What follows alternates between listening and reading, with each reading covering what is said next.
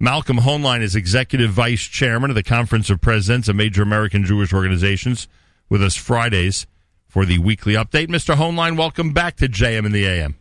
Thank you. It feels like we never left this very hectic week. One long conversation, it seems, as always is. Is the ceasefire holding? So far, it's holding, and we've seen now all the celebrations in Gaza at the Har HaBayit, not by Jews, and many other places, and certainly a sense of relief as all the restrictions have been lifted in Israel. The schools in the south are still not open, I think, but the other schools are.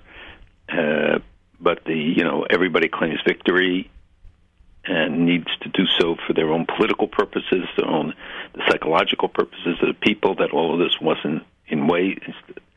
But you see how broad-scale the devastation that Israel was able to achieve of military targets primarily, and to certainly set back Hamas. And the question is, will the people take advantage of it? Will Hamas emerge politically stronger as having been able to take on Israel? Will it translate into in the political realm? How will the Abbas now look, especially after postponing the election? Will pressures build now to have elections? And Hamas would probably emerge even stronger. So there'll be greater reluctance to have an election. And what will happen with Netanyahu? How will this affect his political fortunes? Is there Is there a way to quantify? I mean, I'm not looking for stats, but we are being told by the administration in Israel that this was a much more devastating blow to Hamas than, for instance, any of the previous operations were. I think specifically they were probably referring to 2014. Is there a way to quantify or describe the type of damage that was done to the Hamas operation? I know the tunnels was significant in terms of taking out a lot of those. But there was no real ground attack, despite what you might hear or read. There was no real ground invasion, which we have seen in the past, and often we think, or the armchair military people think, that that's the only way to really accomplish a lot. How would you evaluate what they did this time? Well, they clearly had excellent intelligence. They took out individual homes of the leaders. They took out operational headquarters, sometimes taking out a room or an apartment in a building. They and despite the reports and the try to exaggerate how Israel killed civilians, I mean, it's untrue. 700 rockets, at least, maybe more, of the more than 4,000 that were fired, landed in Gaza itself.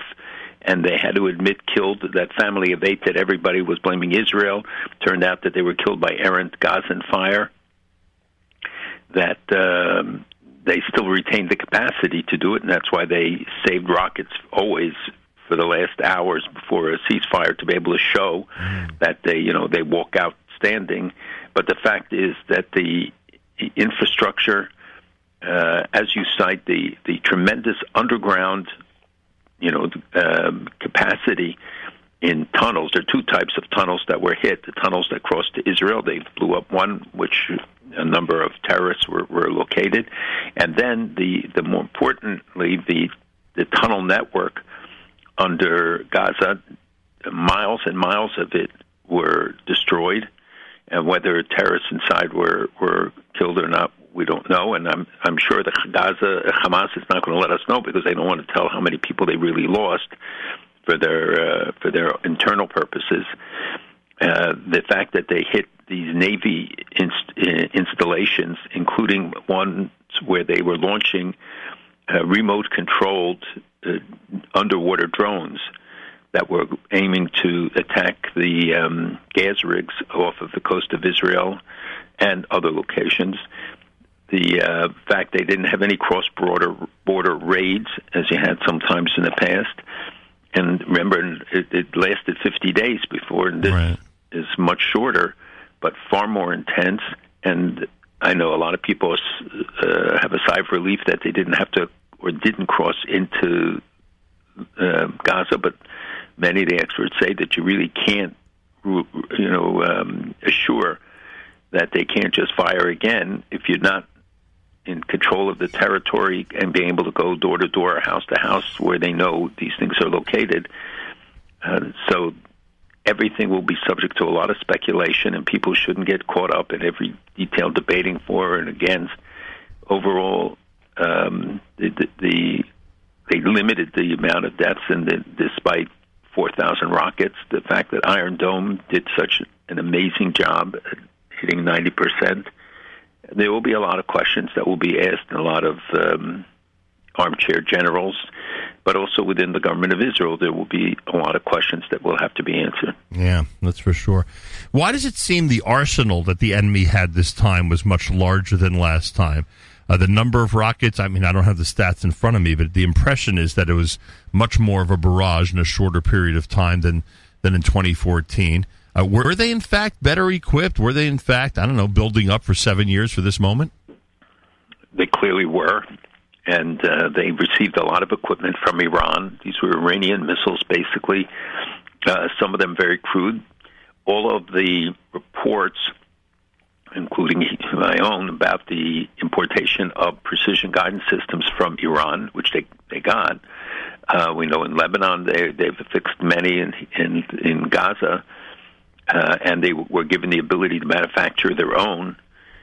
Did not seem to make a difference because the rocket fire seems to be largely indiscriminate, just targeting an area and firing. That didn't have the ability to hit very specific targets, as was expected. They did show a bigger range. The fact that they hit Yerushalayim is, to me, still astonishing and something they boast about. But it's a high-risk maneuver, and there will be big demonstrations, I'm sure, today because it's Friday at Al-Aqsa, and declaring their victory. So there's a lot of things that they have to come to terms with. So the ability, I think, was greater in many respects, and the infrastructure was certainly much better, and that they had prepared these abilities to withstand what they know would be Israel's response to their aggression.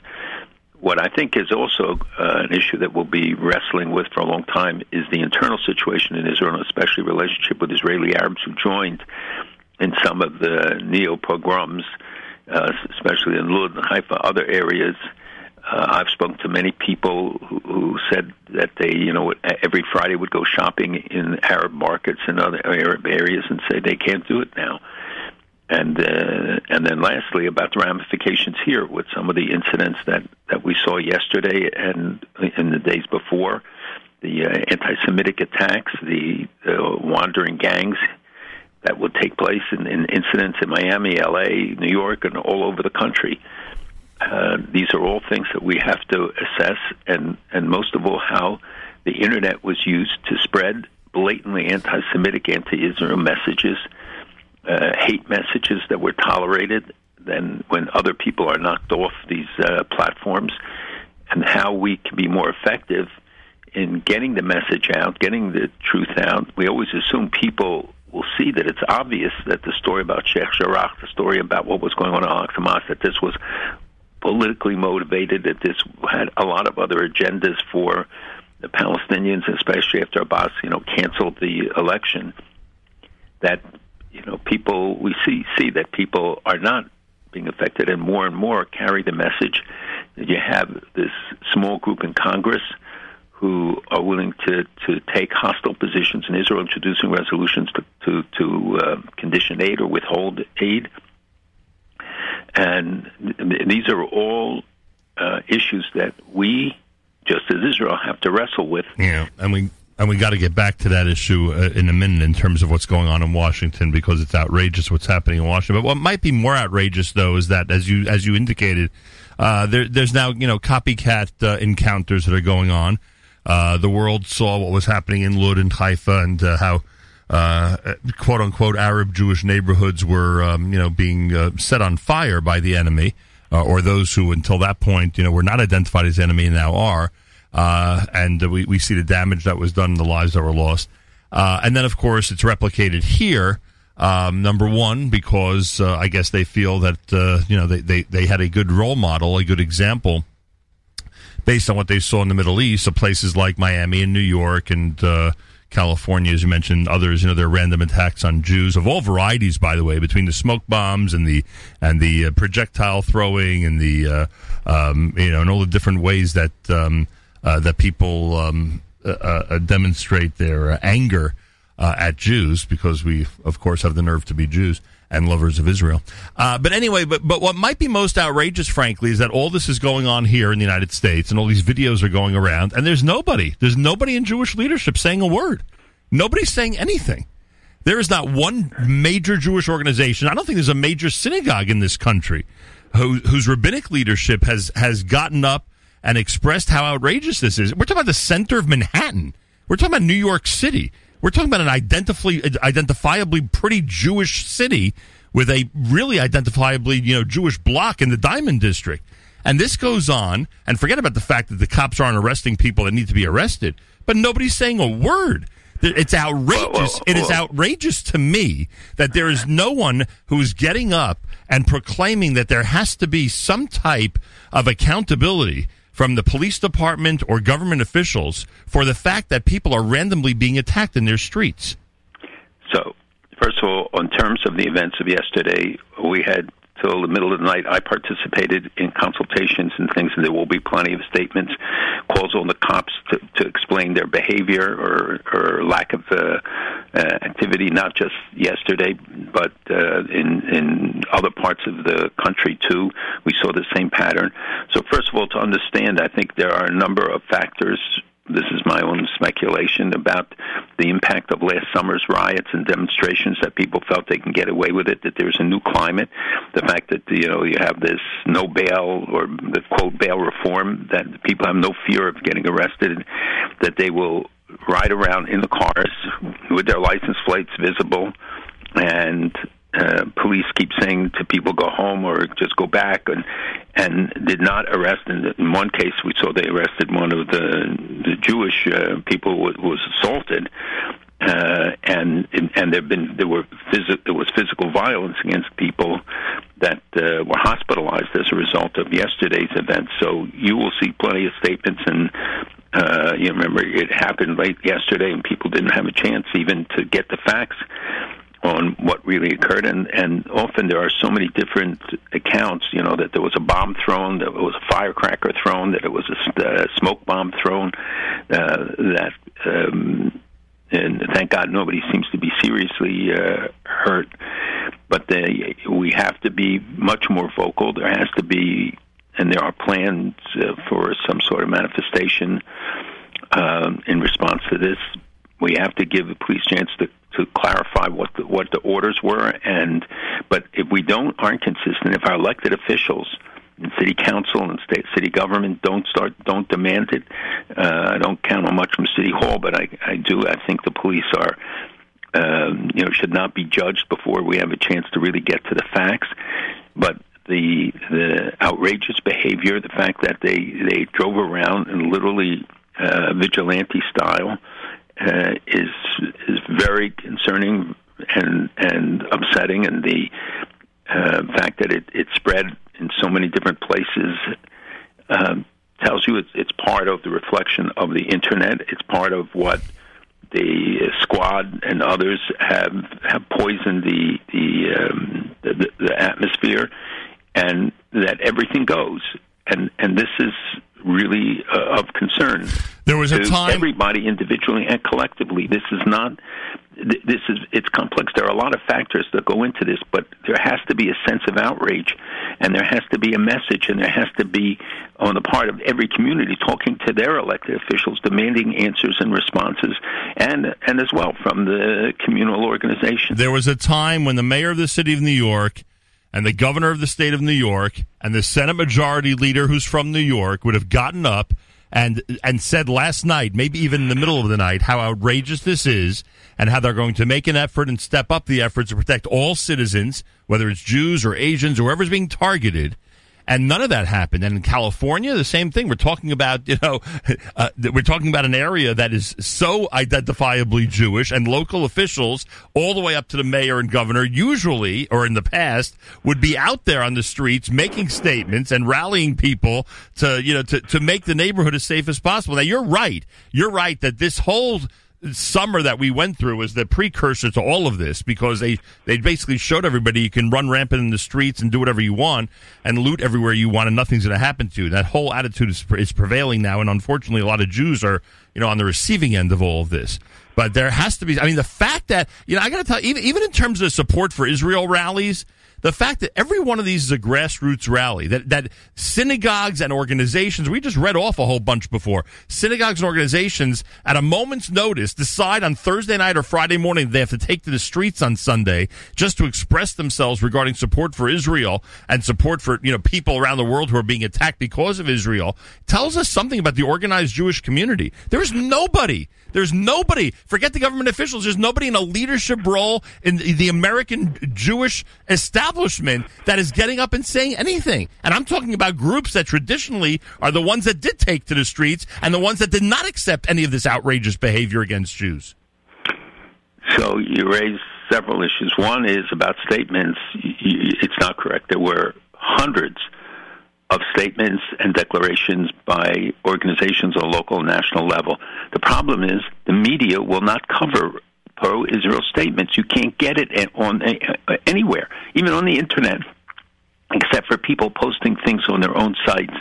It gets no pickup. And I'm telling you, there were hundreds, maybe thousands of statements issued by Jewish organizations, by leaders, by individuals, by collective statements.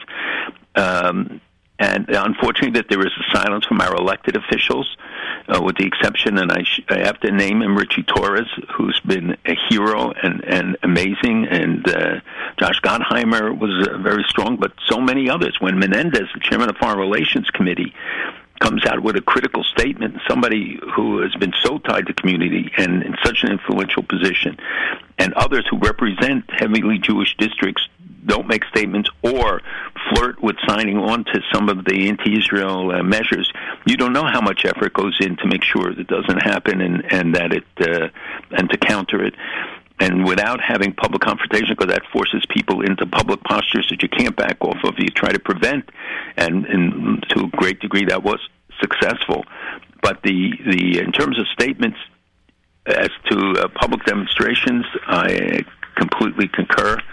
And there were reasons why, from COVID to having online Zoom rallies all over the country, but they don't mean anything. There's no impact as there is when you have people who are willing to take to the streets, who are willing to manifest their outrage. I think it's not because there's a lack of concern in the community, although amongst a lot of the younger people, we see it, the fact that you have Jews in Congress and elsewhere signing on to some of these really hostile statements, and groups like J Street and others leading efforts to promote an anti-Israel agenda, whereas the efforts to promote the Jewish pro-Israel agenda doesn't get any notice, because it's dog bites man versus man bites dog. And you have to also look at this, the nature of the media coverage, both in real media, but also on the internet. But we saw people talking about Israeli aggression, the whole distortion, misrepresentation, with the exception of a number of the stations that became very blatantly in New York. ABC and OR and all those were balanced and favorable in their coverage.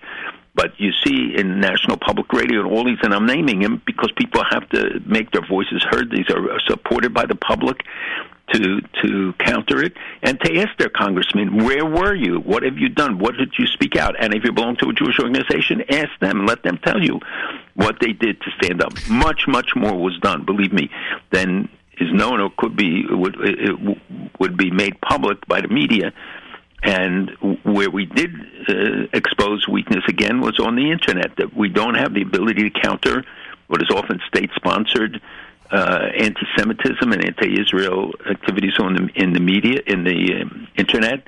and on the various platforms and the discriminatory policies that the companies followed. But even before we get to the Internet, I mean, those members of the House and U.S. senators that represent Jewish areas and have in the past been out there, at least when Israel's under attack. They're not always out there in regular situations, but at least when Israel's under attack and when Jews are under attack on the streets of New York, that they are completely silent is unbelievable. And by the way, I agree. And I know you're saying we should contact them and express our outrage at that, and I agree with that, obviously.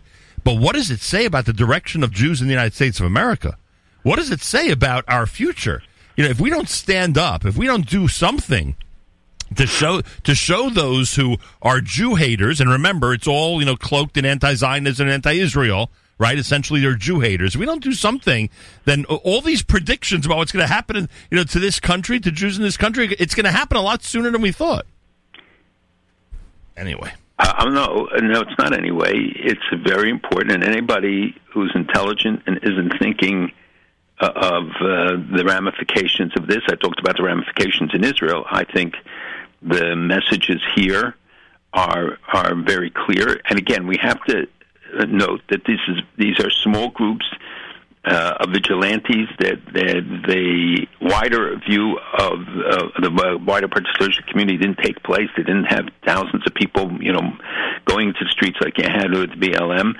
And other times during the summer, so there's a capacity to mobilize. And when you have public officials engaging in the kind of rhetoric that we heard from the squad and others, and while they only got 38 members to sign on to certain things and very limited numbers joining the hostile thing, it's an erosionary process.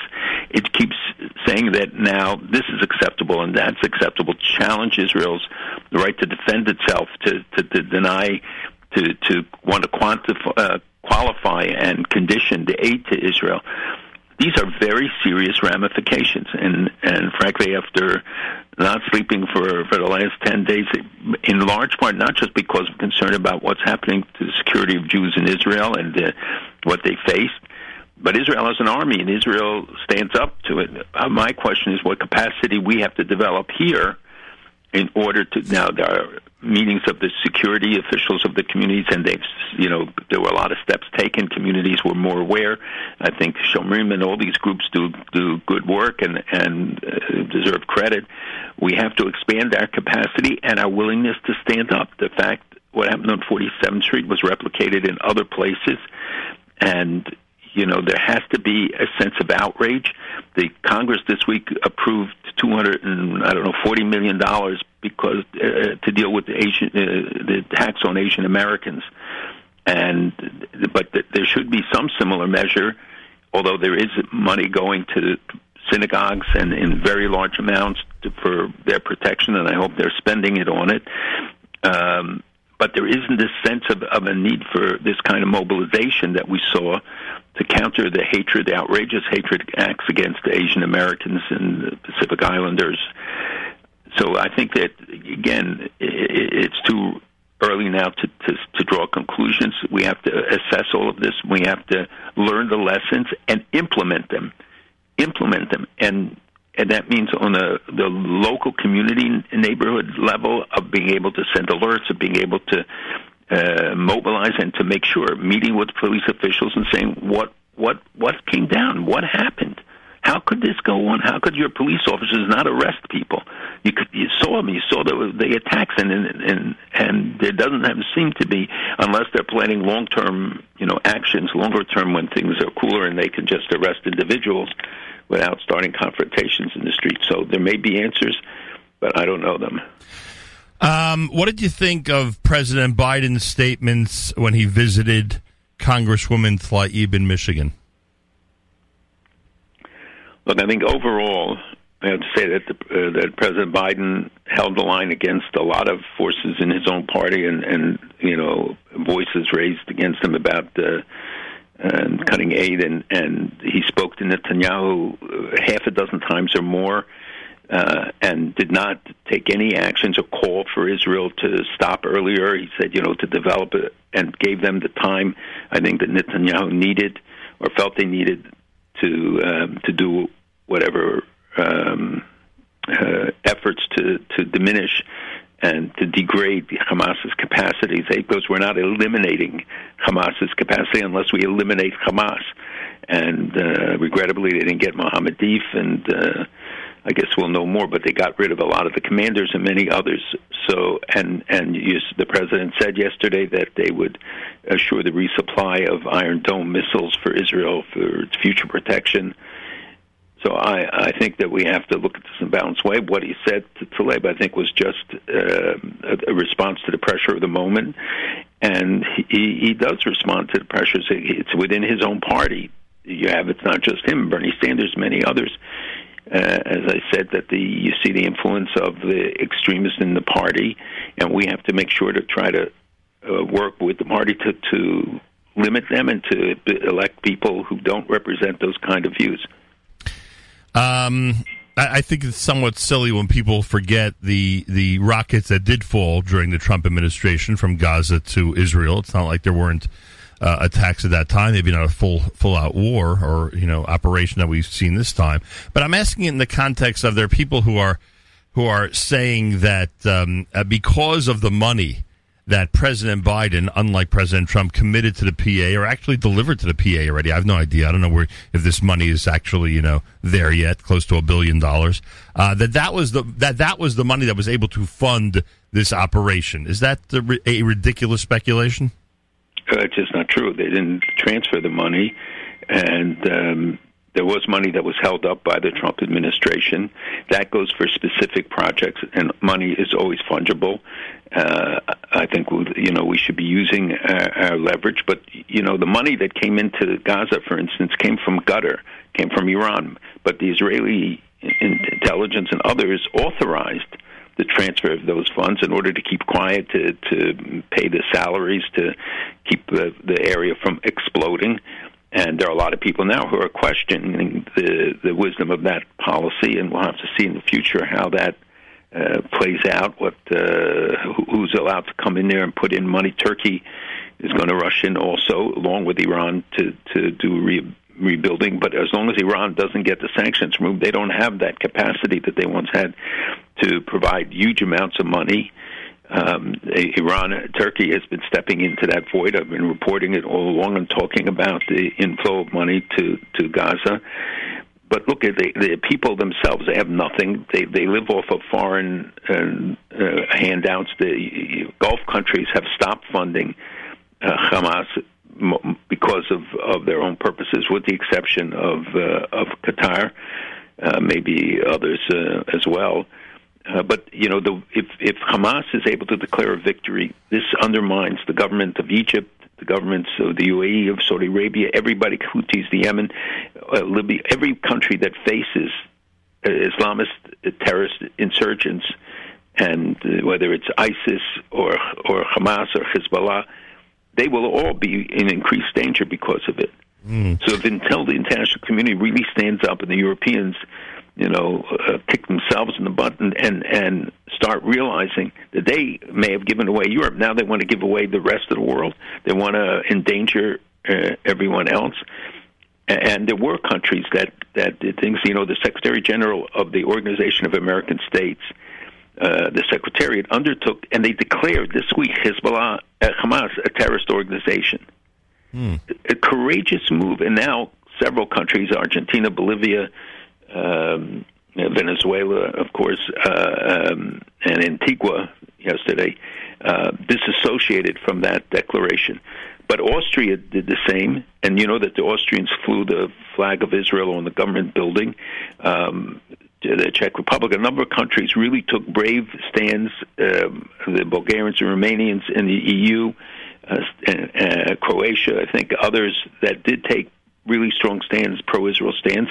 And if you look, the Abraham Accord countries did the pro forma things, but they didn't sever it.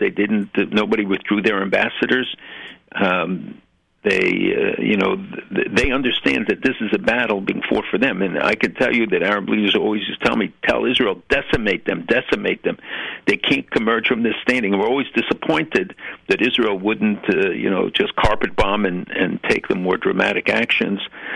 because it's them, it's everybody. The region and Turkey and Iran can't be able to now boast that it has a victory, and Turkey and the forces that are trying not only for their own hegemonic goals, but to undermine and destroy a Jewish state and any government that doesn't agree with their Islamist radical ideologies from the Shiite or the Sunni side.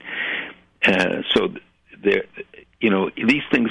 This has much broader ramifications than the fight over Gaza and the firing of rockets and what other country would have tolerated. And we asked the governments, nobody has an answer. What would you do if 4,000 rockets, think of that, were fired at a country, a democracy that didn't instigate this, didn't want this? It's outrageous. And then they create these false narratives, and how quickly people buy into it, including many in the Jewish community. Yeah, because they want to. They would rather do everything in their power to condemn Israel and make sure that that Israel's being condemned by others. On that subject, by the way, Black Lives Matter threw its full support behind the Palestinians, standing in solidarity with them, according to their official Twitter declaration. I think that a lot of people in the Jewish community, especially those who made sure to take to the streets during the summer of 2020, I think people in the Jewish community really have to evaluate whether they are going to align with the BLM BDSers. And by the way, it's one and the same, because the BDS movement essentially praised BLM for the statement they came out with. So they're both pro-Palestinian, they're both anti-Israel, and they're both anti-Semitic, frankly. But I think people in our community need to make an evaluation about whether they're going to be standing with the official BLM organization, or if they're going to use their power and use their energy to support Israel and the Zionist movement. And this is not even pro-Palestinian. This is pro-terrorism. Yep. That we should make distinction. People can have sympathy with anybody in the world, any group in the world. I understand it. But they got it. First of all, they have to have the facts. They have to know who's responsible for the suffering of them. Including they're taking a stand with a terrorist entity, with people who indiscriminately kill civilians. You can even sympathize for the kids in Gaza, but just understand who's putting them in danger and who's. That's right. And exactly. I mean, who on earth wants to see children die, especially in these circumstances? But I mean, you have to understand what the context is here. Then the pride of their parents that they were martyred for this tells you, that and putting their own kids in harm's way. Although many of them don't have any say in this, and they're right. This is, that they don't want to see the missile launchers next to their schools and in the hospitals, all these places. So it's a double war crime. Yeah. And yet, you see, during this week, the Organization Against Racial Discrimination in the UN is taking on Israel on apartheid charges.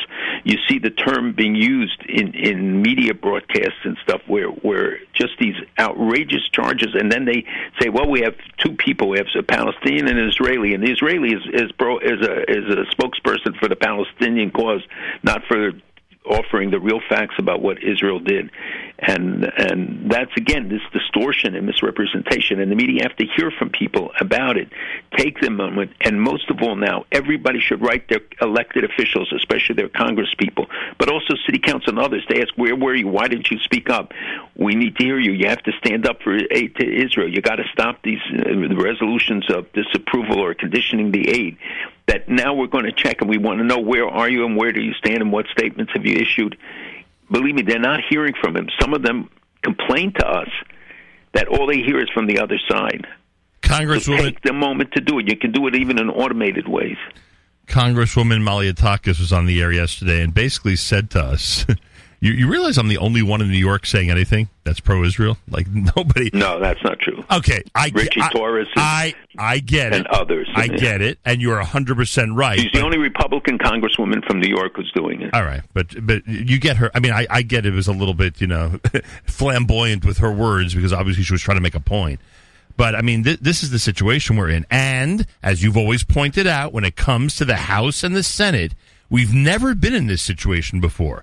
Malcolm Hoenlein will tell any modern Jewish history person who's interested in what's happened over the last 50 years, right? Would you say since the 60s, 70s, that there has never been unwavering support or wavering support for Israel in the House and Senate? You've always been able to count on both of those chambers. And I'm just worried that that's on shaky ground right now.